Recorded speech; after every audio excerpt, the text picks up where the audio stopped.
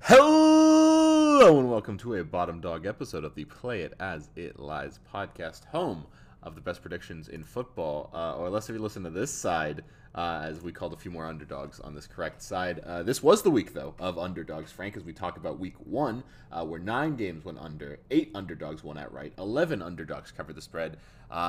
Frank, you're my favorite underdog. How do you feel about predicting a few more this week?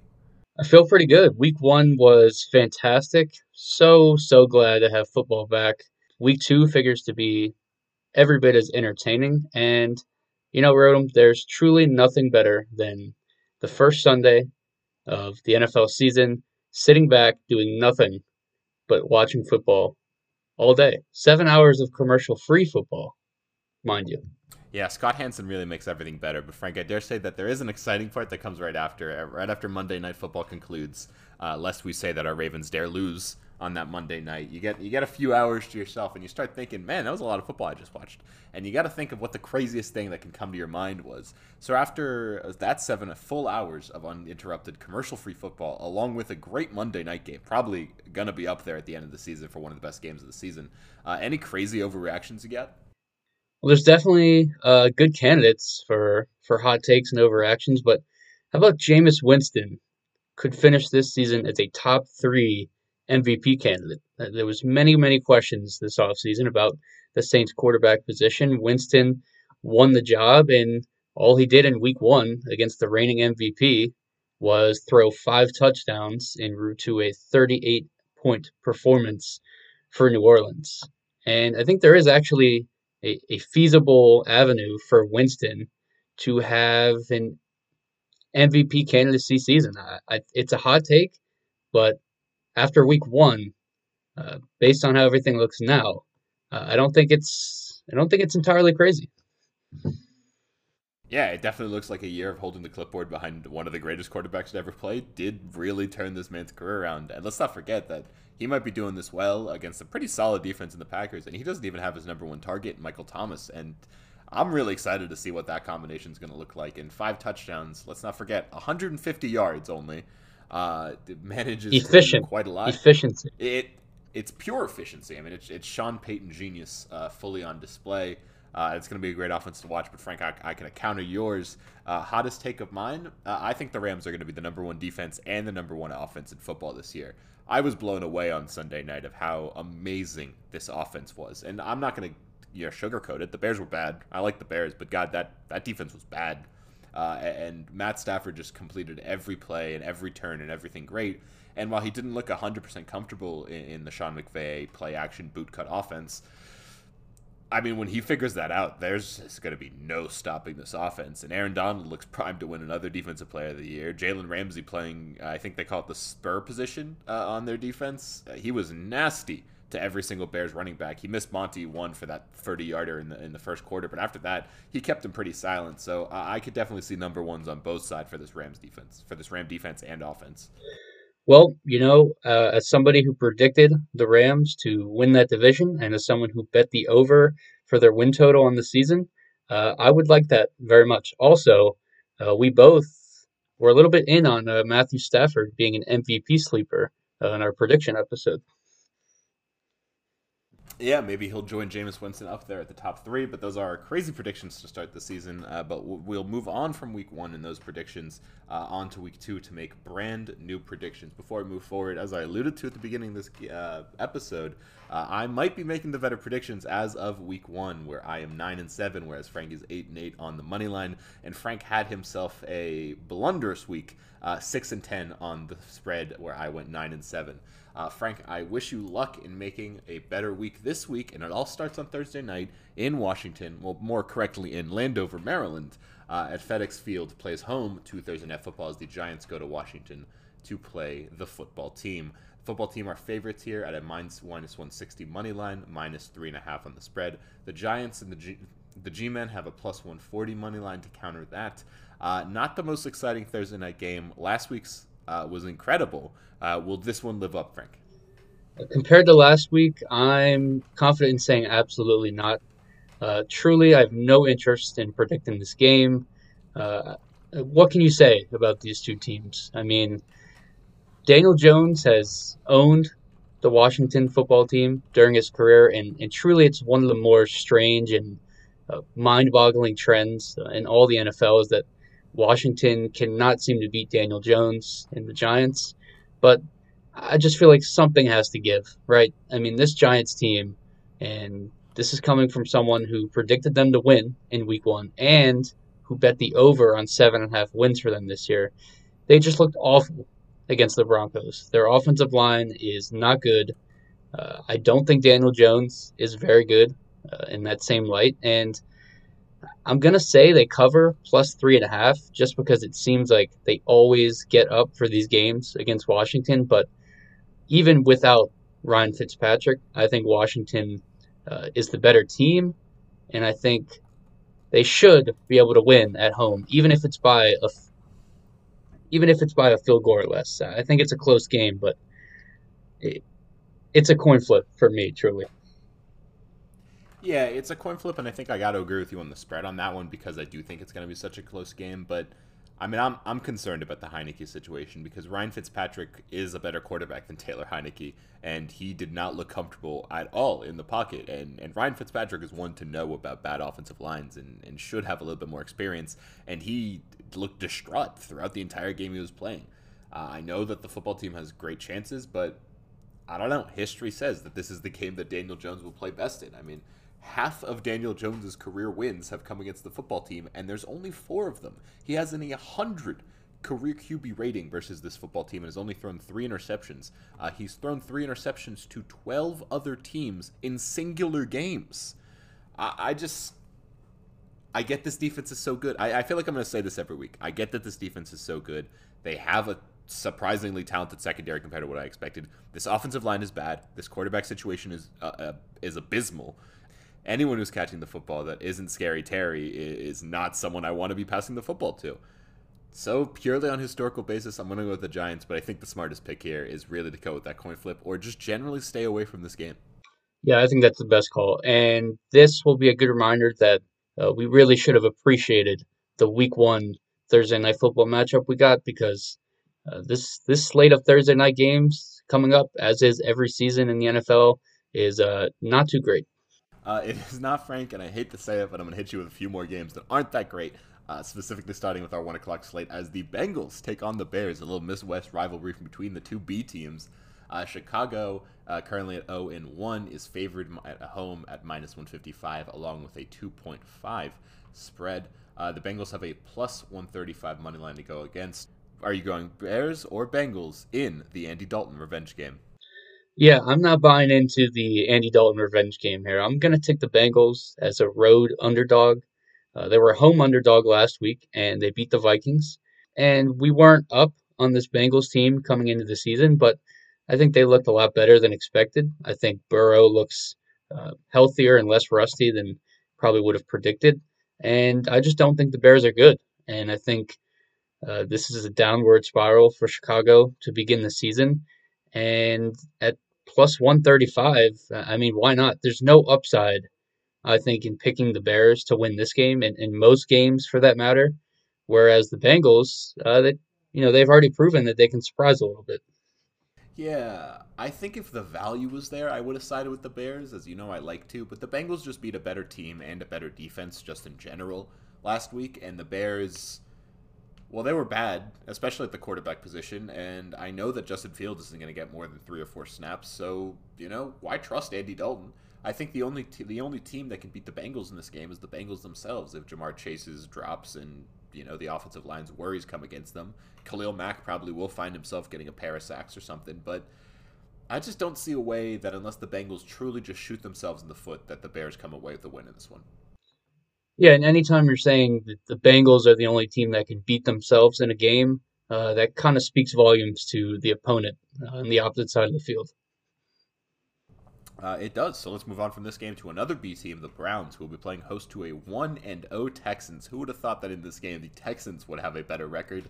Though despite that, Houston with a plus 410 money line, I believe that's the largest of the week, will be going against Cleveland with a minus 575 and a spread of a whopping 12.5. Cleveland fresh off a last-second loss to the Chiefs. Do you think this is going to be a 40-point win or a 50-point win? Well, I do think the Browns are going to win, but I don't think it's going to be by 40 or 50 points. I actually buy in more to the Tyrod Taylor revenge game-ish scenario than I do uh, the Andy Dalton revenge game. Now, I say that, I preface that by saying I'm taking the Browns minus 12 and a half. I think the Texans are kind of a nice story. It was nice to see them win the way they did week one. David Culley getting his first win as a head coach. And we're two of the few people who actually predicted Houston to win that game. So props to us. But I think when you just look at these two teams, the Browns, talent wise, are at least 2 touchdowns better than the Texans.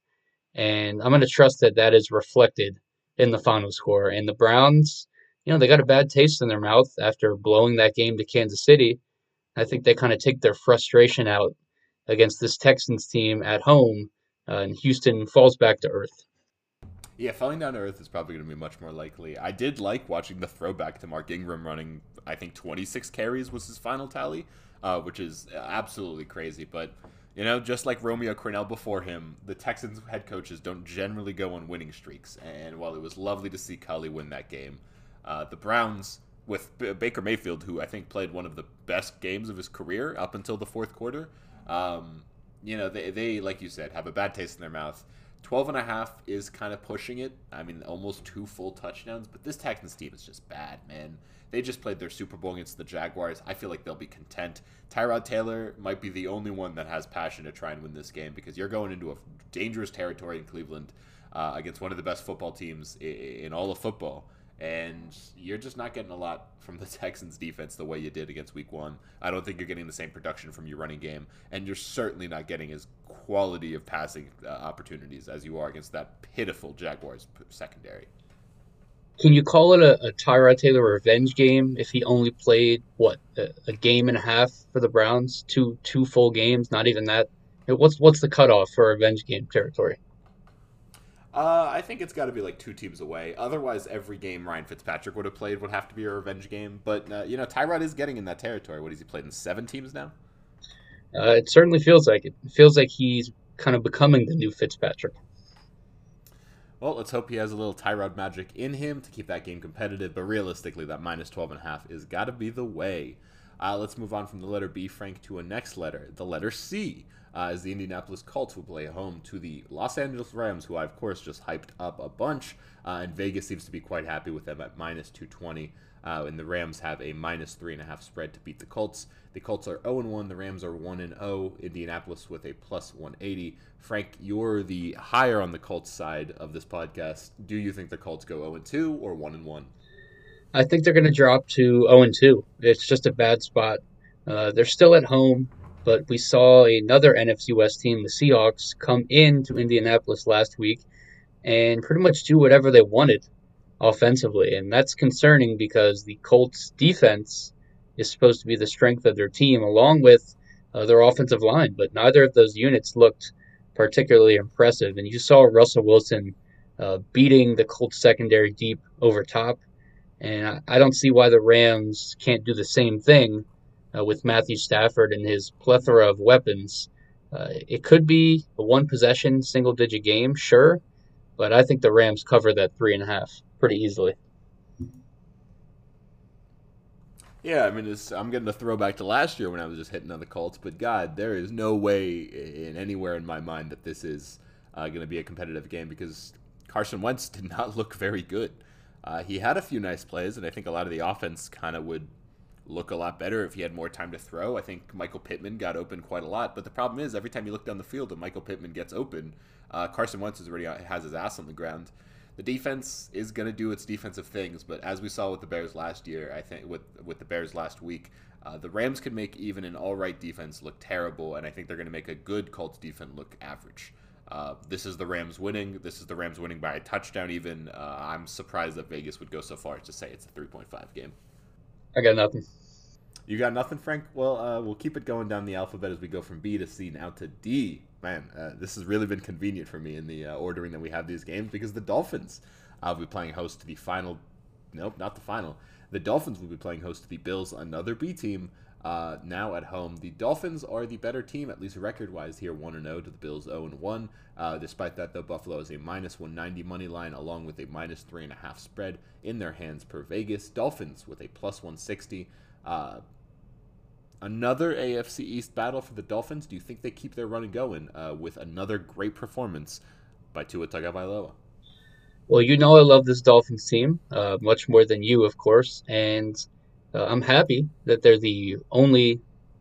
I'm happy that they're currently leading the AFC East. They're a team that I'm rooting for this season, but I'm not so sure that they're going to be able to make it two in a row here against the Bills. Buffalo obviously looked very disappointing in Week 1. Their offense could get nothing going against Pittsburgh, and they blew a double-digit lead. I'll hedge this game with Miami plus 3.5 because it would not shock me at all to see the Dolphins pull off another upset win here. But I think Buffalo by a field goal might be a more likely scenario. It's going to be close, but you have to think that Josh Allen has a little bit of a bounce back game and makes at least a couple plays down the stretch to propel Buffalo. And the Bills, give me a sec, and the Dolphins defense, for as good as they are, the Bills scored 87 combined points against Miami last year in 2 games. So we'll have to see how that matchup manifests this time around.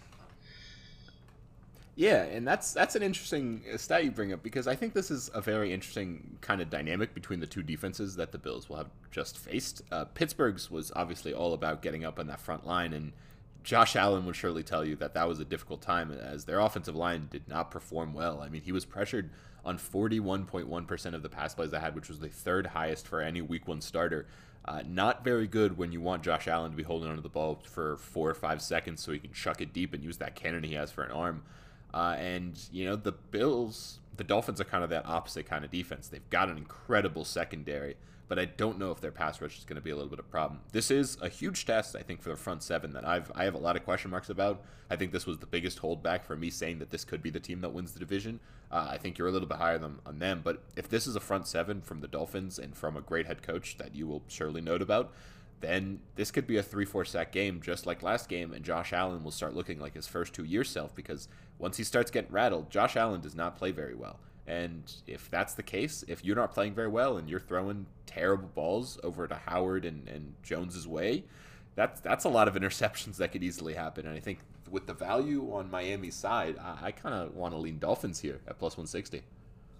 Hey, I'm not mad about it. And if the Dolphins start 2-0 with wins over the Patriots and Bills, that Brian Flores Coach of the Year candidacy would be off to a great start.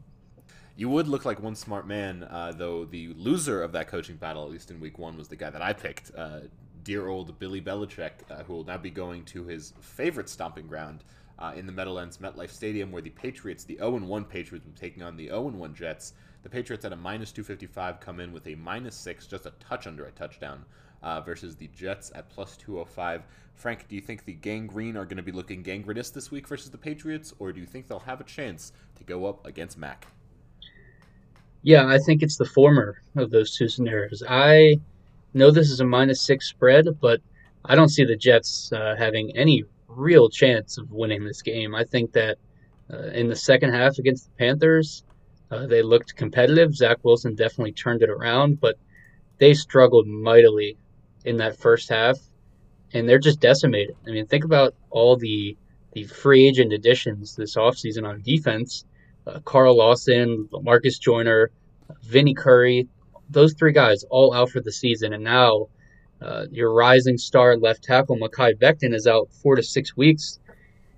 It's just bad vibes for the Jets, and this could be another tough test for Zach Wilson against Bill Belichick. And for that reason, I like the Patriots to cover at -6.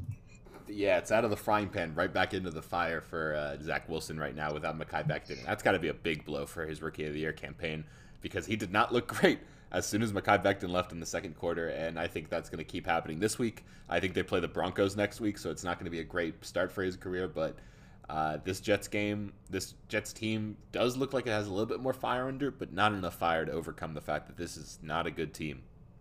Yeah, agreed. And I like that out of the frying pan into the fryer. I think that's a a place where Wilson and the Jets could find themselves for much of this season.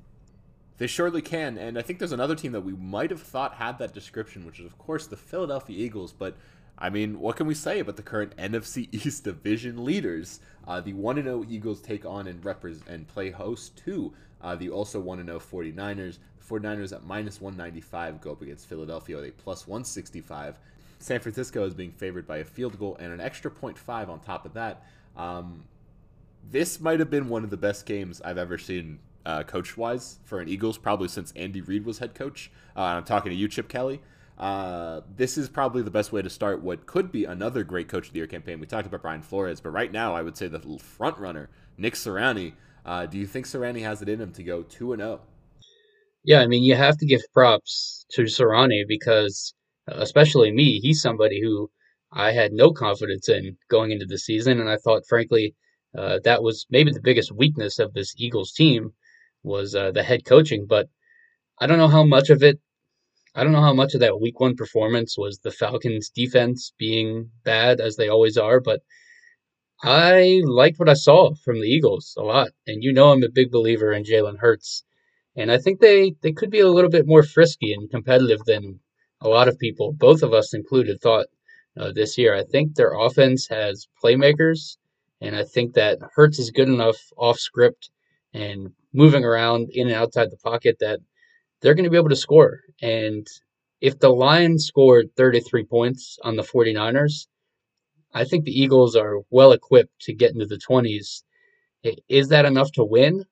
Probably not, because I think the 49ers offense themselves is more than capable of scoring that and then some.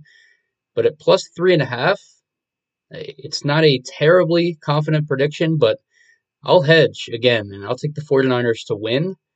But I think there is an off chance of another upset here with the Eagles making this a competitive game. Yeah, it surely could be competitive. And shout out to the Eagles' offensive line last week. They were definitely not going to looking into the best. They were not looking into their best shape coming into the season, but they delivered, I think, the best performance of any offensive line that at least I watched this week. Certainly props out to Jordan Mailata. I don't know if you saw that block on the Jalen Rager touchdown, but my heart as a former offensive lineman just went sailing. It was beautiful. Truly just the only reason they scored that touchdown. But yeah, I mean, props to you for Hurts, man. I know there's a lot of people in his camp. I certainly wasn't, but 27 for 35, 264 yards with 3 touchdowns in the air. What, he ran for, I think, just under 70 yards on the ground, and his offensive line kept him pretty clean at only 1 sack. That was a terrific game, and if he really can keep doing this, I mean, the ceiling is much higher than the roof for this guy. And as much as I love to agree with you, I think I still got to wait a few more weeks to really sink my to really hook my boat onto the Eagles team. I'm still going to stick with Kyle Shanahan. His running game has been delightful to watch, even without Trey Sermon and now losing Raheem Mostert for the entire season. He's turned Elijah Mitchell into the must-get in fantasy football this week, and you know it's the usual Kyle Shanahanigans. Where we don't really know what's going to come out of this offense. But I think that's the fact that, you know, Nick Sirianni doesn't know what's coming out of this offense either, and that might keep a good defense on their toes. But this offense was absolutely delightful last week, and I think they were the biggest surprise of anyone in week 1, and I kind of hope it keeps going.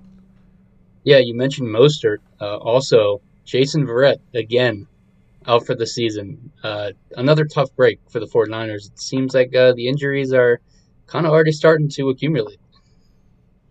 Yeah, someone's got to go check their practice field and make sure that all their doctors have a medical degrees, because it is not going well for them over there. But you know, a place where it's going great right now, and I can attest to that because I'm sitting right there. Pittsburgh, the current 1-0 Pittsburgh Steelers will be playing host to the Raiders right here in Heinz Field, about 20 meters away from me. And the Steelers are coming in with a minus 275 as the Raiders, champions of Monday night's first game at plus 220. Pittsburgh are just under 6 points at minus 5.5. The Steel Curtain defense really showed full force, but a great Raiders offense in the fourth quarter showed itself as well. Do you think it's going to be Raiders offense or Steelers defense that will take the game this Sunday?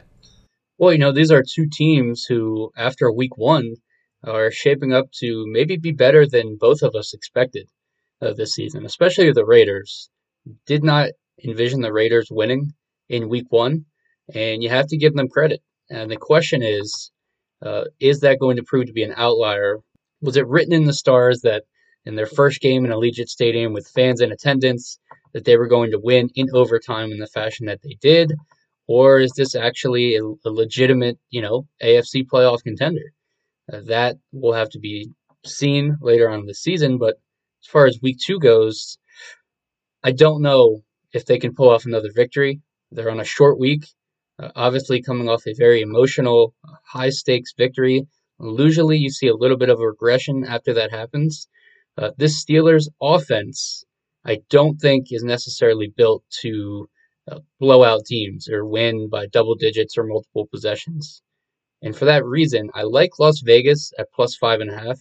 And even at home over the past 2 seasons, the Steelers generally have not really beaten teams by more than one possession.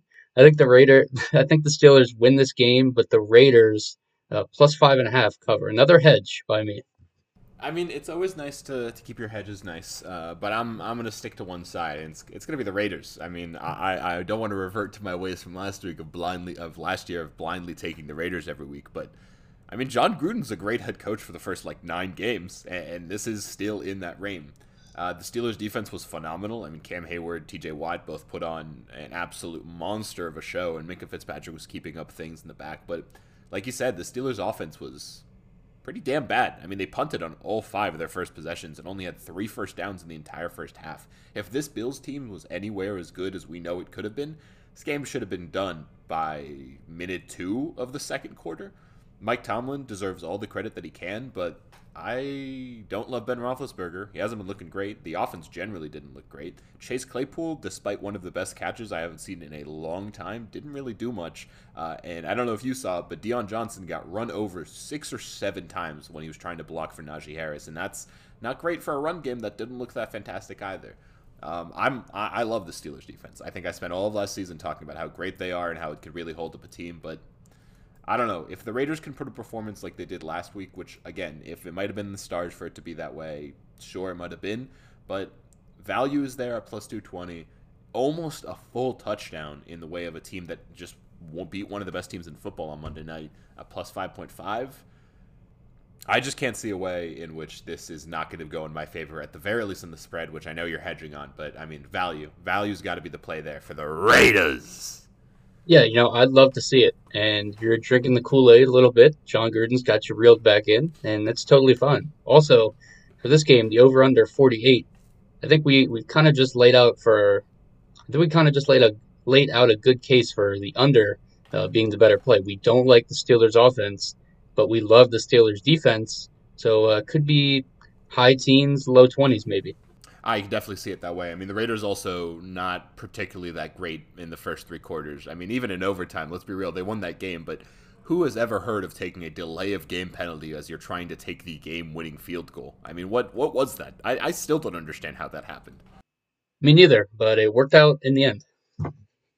Yeah, hopefully John Gruden knows what he's doing, at least like some other great head coaches in the NFL, such as Sean Payton and the aforementioned possible MVP candidate in his Jameis Winston, who come into Carolina Panthers Stadium, of which I don't know the name, with a minus 210 money line and a minus 3.5 spread. Carolina gets to negate that along with their 1-0 record at plus 175. Frank, drinking the Kool-Aid a little bit for this one, or are you sticking to your guns here on the Saints and their MVP at QB? Well, I like the Panthers, and well, what their defense did against New York, again, particularly in the first half, was very impressive. Overall, they had 6 sacks and interception, and they only allowed 45 rushing yards. The problem is, I don't see them replicating that performance against a much more well-coached Saints team. And the Saints, to their credit, have beaten this Panthers franchise all but one time since 2016. And sure, maybe the Panthers can get over the hump in this matchup, but 3.5 is just about the right number for me to stick with the Saints. I think they can easily win by 4 more points, even on the road, and it's a tough task for Sam Darnold and company to replicate a 19-point performance against a lousy Jets defense versus a Saints defense that just held the Packers to 3 points. Yeah, I mean that's definitely. I mean that's the case right there, right? Like I don't know if what I don't know if what the Saints could put on the field. There's definitely going to be something the Panthers can match. Because I mean, I was amazed at what the Saints could do, and I think Jameis Winston was a great call for that one with the 5 touchdowns. They went for 4 for 4 in the red zone, I think. And Alvin Kamara and the entire running game had 30 rushes before the first half had ended. They finished with 39 rushes, and that's not what the Saints do generally. We didn't see much of Taysom Hill or anything, and I think just knowing that Sean Payton has an entire playbook of crazy stuff in his back pocket that we didn't even see in a 38-3 win against one of the best offenses in football, there's going to be some crazy stuff on the field this week, and I think there will be for every Saints game going forward. I do think that these Panthers might have a solid chance because, like you described, their defense is a ball-hawking one. They are a team that can get to fumbles, get to interceptions, and lo and behold, they're playing a quarterback that is pretty well known for causing those. And I think in a perfect world, at least in Carolina's sense, this game ends up really close and 3.5 hits on that plus 3.5. Winston probably throws for 3 interceptions. Darnold doesn't throw for any. But that is a very niche world, and there's not quite enough value there, like there is at least for the Raiders, for me to stick to the Panthers here. So I'm definitely going Saints on the money line. For the spread,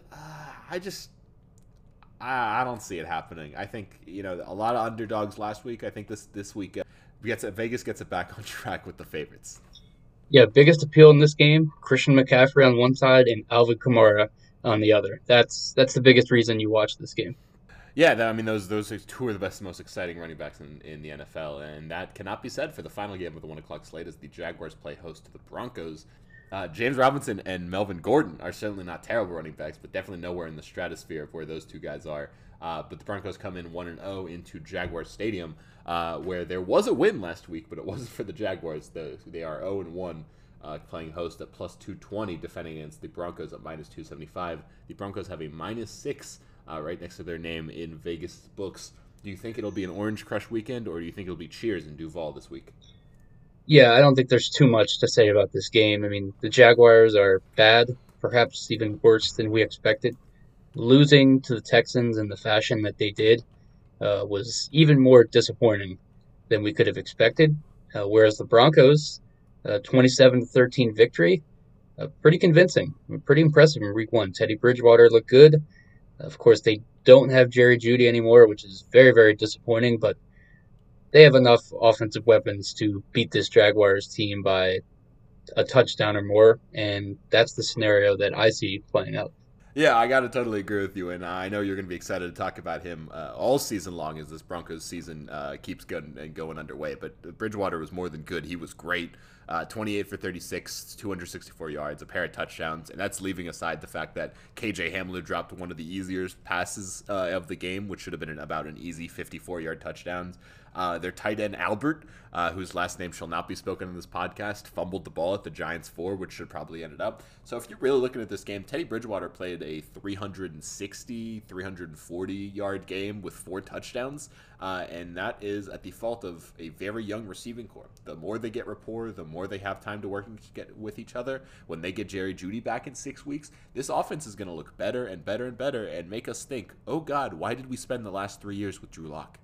Absolutely. And if you're the Jaguars scored 7 first-half points against the Texans defense, how are they going to move the ball against this Broncos defense? My prediction is not very well. That is a bold one, but I will have to second it as we move along into our second slate of games. I guess our third. As we move along to our third slate of games, those being the 4 o'clock. I hate to say that they aren't going to live up to the ones of last week, but they're terrific games from last week.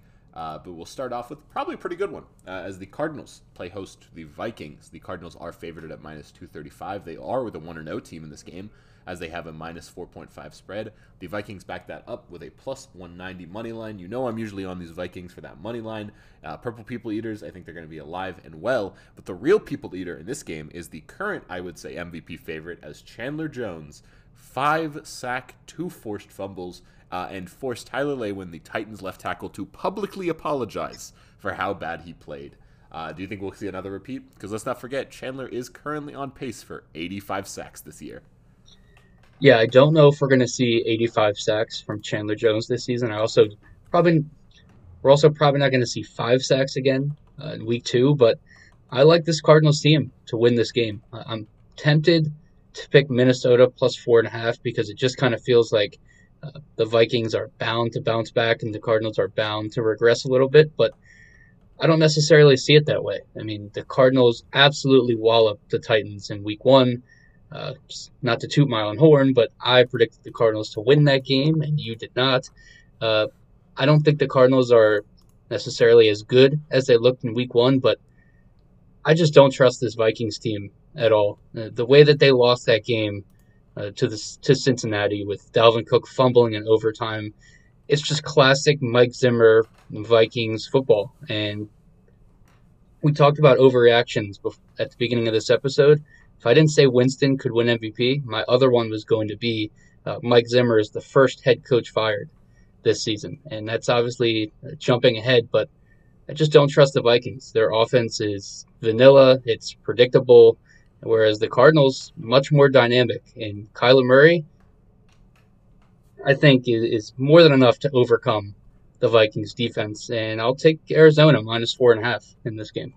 Yeah, I mean, it's hard to refute anything you said. I mean, Mike Zimmer did not look terrific after the first offensive drive, had 3 false starts and a holding. I think stopped 4 different first downs that Kirk Cousins played. And that sucks because Kirk Cousins' best series of the game was for the first drive, which included all of those failures in the offensive line. I mean, they ended up with 12 penalties for 116 yards, and Kirk Cousins threw for 351 yards. He had a great game. Kirk Cousins had a great game, and they threw it away in overtime. I like Mike Zimmer. I'll keep it at that. I like this defense, and I think that's what he does best, but you might be right. I think next year Mike Zimmer will be a DC, and it's going to be terrific for whatever team gets him, but head coach might no longer be his title after this one. But I'll have to stick to my guns. I really hitched my wagons to the Vikings this year. This might be me hitching my wagon to the Vikings just like last year and failing once again, but I got to trust them. I really like this defense. I think the Cardinals way overperformed. And Kyler Murray and Cliff Kingsbury have not been a consistent duo at any point in their NFL career.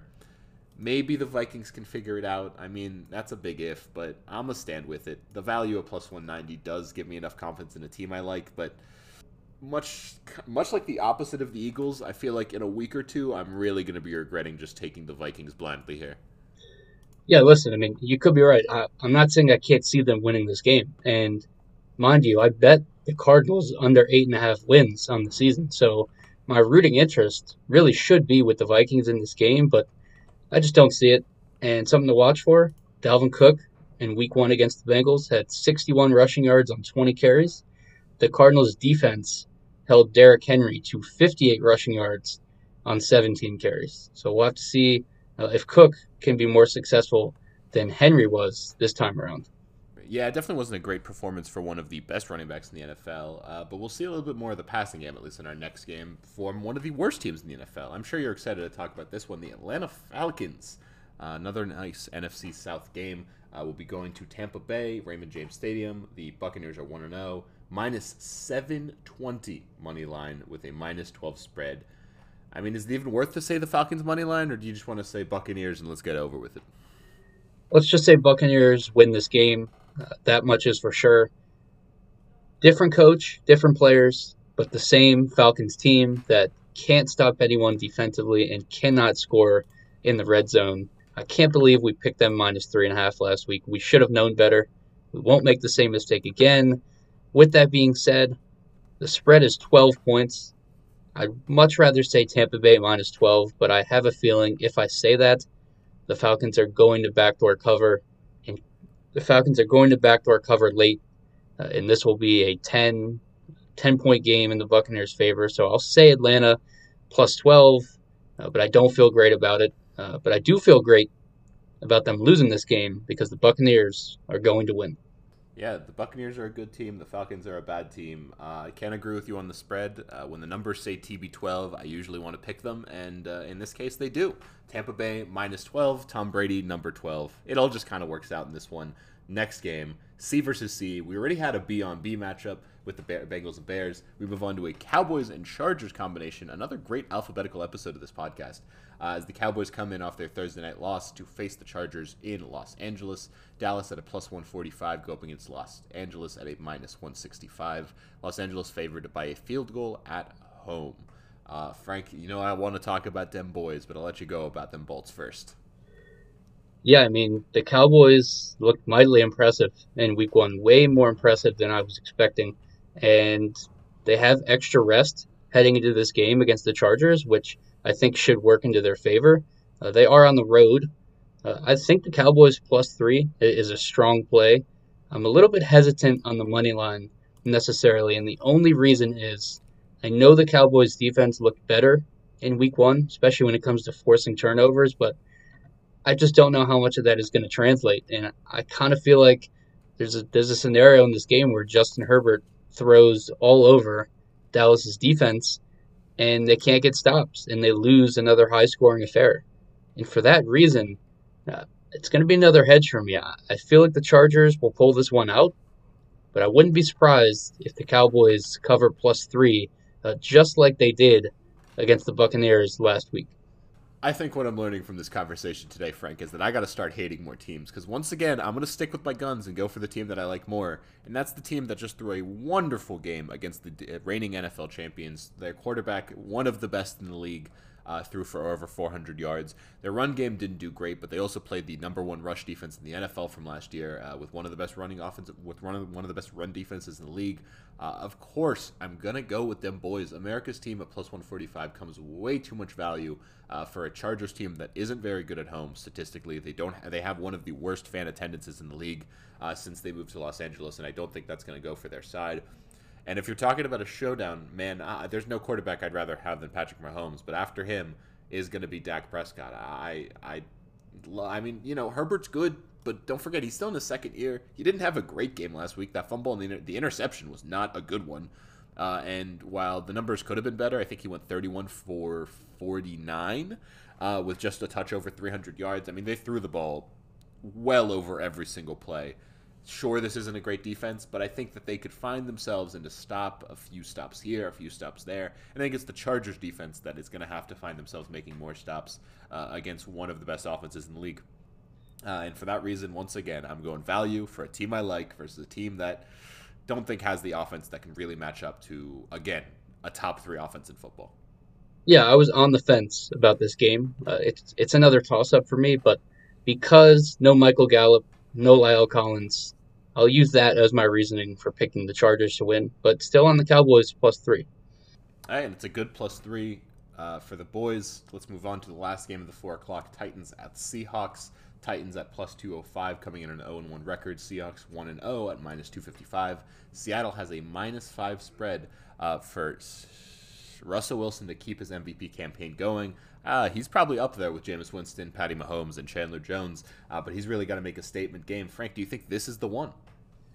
Well, listen, the Titans are 6-0 when they lose. They are 6-0 after a game in which they lose by 10 or more points since 2019, and they can't be as bad as they were in Week 1, right? That has to be rock bottom.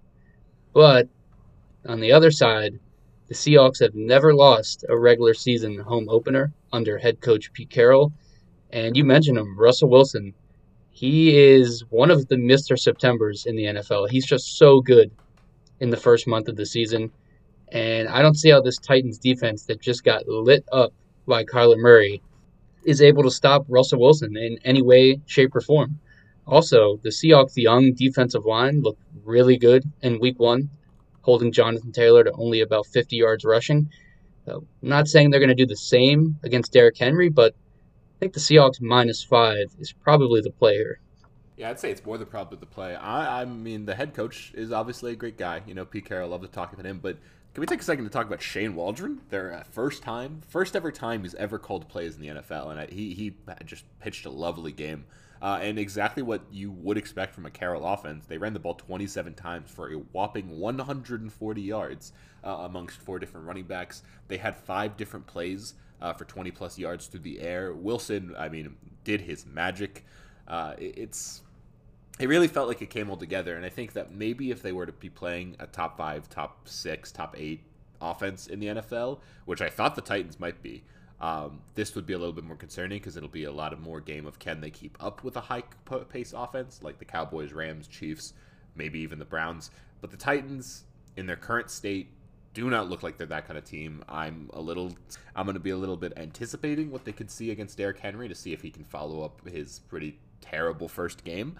But on the other hand, maybe one of these pass rushers can find themselves to 5 sacks too. So I'm sticking with the Seahawks. The value at plus 205 I think is pretty nice. I wouldn't be surprised if you ended up hedging this one, but -5 just feels a little too Seahawks favored. I feel like this line should be a little higher, maybe even a Seahawks full touchdown on their side.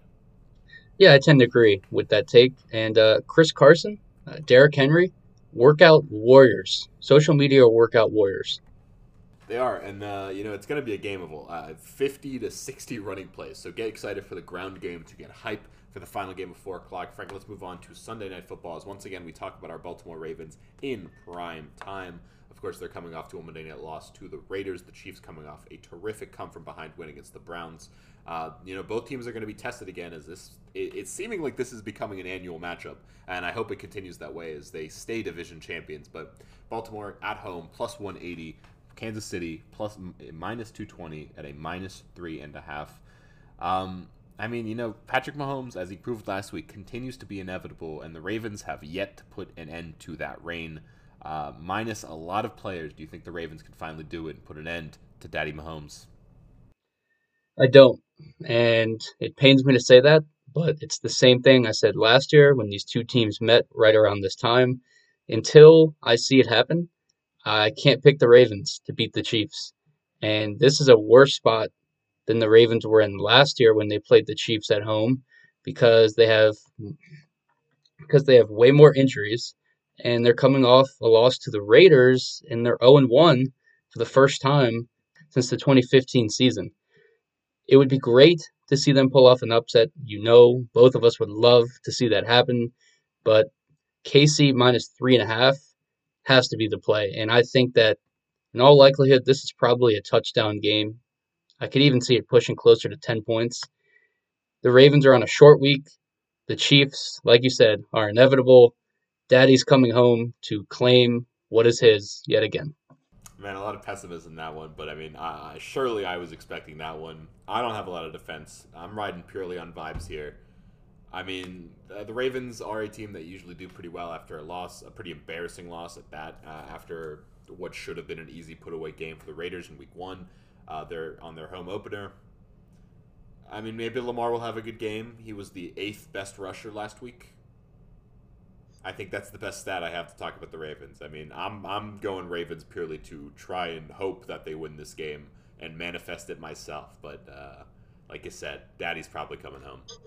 Yeah, he is coming home, and we'll have to see. But I'm predicting another tough scene. But hey, start the season 0-2, you play the Lions in Week 3, and then the real season begins. A fresh start in Detroit. Yeah, there really is nothing better than playing the Lions to get your season rejuvenated. Lo and behold, that's exactly what Monday Night Football should be for our reigning MVP, who just put up an absolute stinker in Jacksonville as he lost to the Saints, only scoring 3 points on his offense. But Vegas doesn't seem to care because they're giving him a -575 money line, along with a spread at -11 to beat lowly Old Detroit at +410. This is huge. This is a gigantic money line for a team that just lost by 35 points. Are you worried at all about these Packers? I'm not worried season long necessarily. Week 1 was an absolute disaster. There's no other way around it. But I expect them to bounce back in this game. The question is, to what degree does that bounce back mean? Because one of the weirdest trends that I just found out about today is that the Lions have actually played the Packers very well over the past 5 years or so. So much so that over their past 4 meetings, although the Packers have won all of them, 2 of them were decided by 2 points or less. 1 of them was decided by only a touchdown. And then prior to that, the Lions won 4 straight games against Green Bay. So recent history shows that the Lions should make this a competitive game. And it's a -11 spread. And I hate absolutely hate these double-digit point spreads because I always feel like I'm going to be on the wrong side of them. But I'm going to go Green Bay minus 11 at home. Aaron Rodgers and company coming off an embarrassing loss. It feels like they're going to score 30-plus points in this game. And I don't trust Jared Goff and the Lions on the road to manufacture offense to the same degree that they did in week one. And for that reason, I'll begrudgingly say the Packers cover minus 11. But again, it's a huge point spread, so I don't feel crazy about it. It is a huge point spread, and that's got to be notable. Interesting stat for you. According to True Media, this was Rodgers' fourth worst game of his entire career out of 211 starts. The fourth worst, only beating a few of his games from his rookie seasons that he managed to do. But I got a few letters for you, Frank, and it's RELAX. Relax. If this was any other season for Aaron Rodgers, where we know that he'd be suiting up in green and gold next season, that'd be the kind of press offense we'd be getting right now. But, I mean, he's obviously phoning it in, doing whatever he can to just end this miserable season in his time in Green Bay so he can just leave and go play in sunny California like he wants to.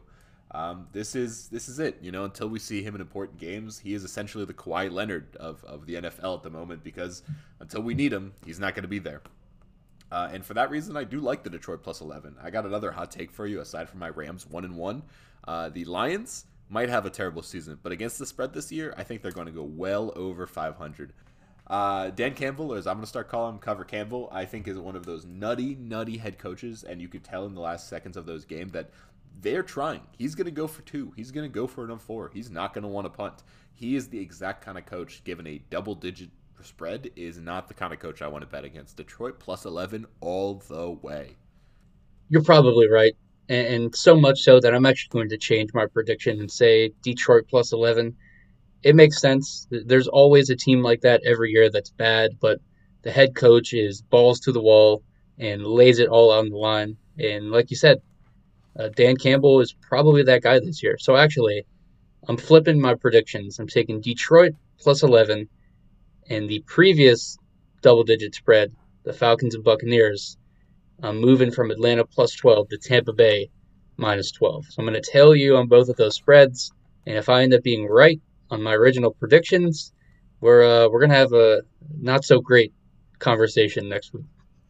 Listen, as I said earlier, it's never bad to bet on TB12, and on top of that, Campbell's chicken noodle soup is something we'll all be eating when that man managed to cover it and save us some money. But speaking about making money, Frank, it's come to that time of the week. Last week, I was wrong, 100% wrong, 1,000% wrong, even on my pick of the week at the Buffalo minus 6.5, as Buffalo failed to even win. You managed to get it by the skin of your teeth against Cover Campbell at minus 7.5 in San Francisco.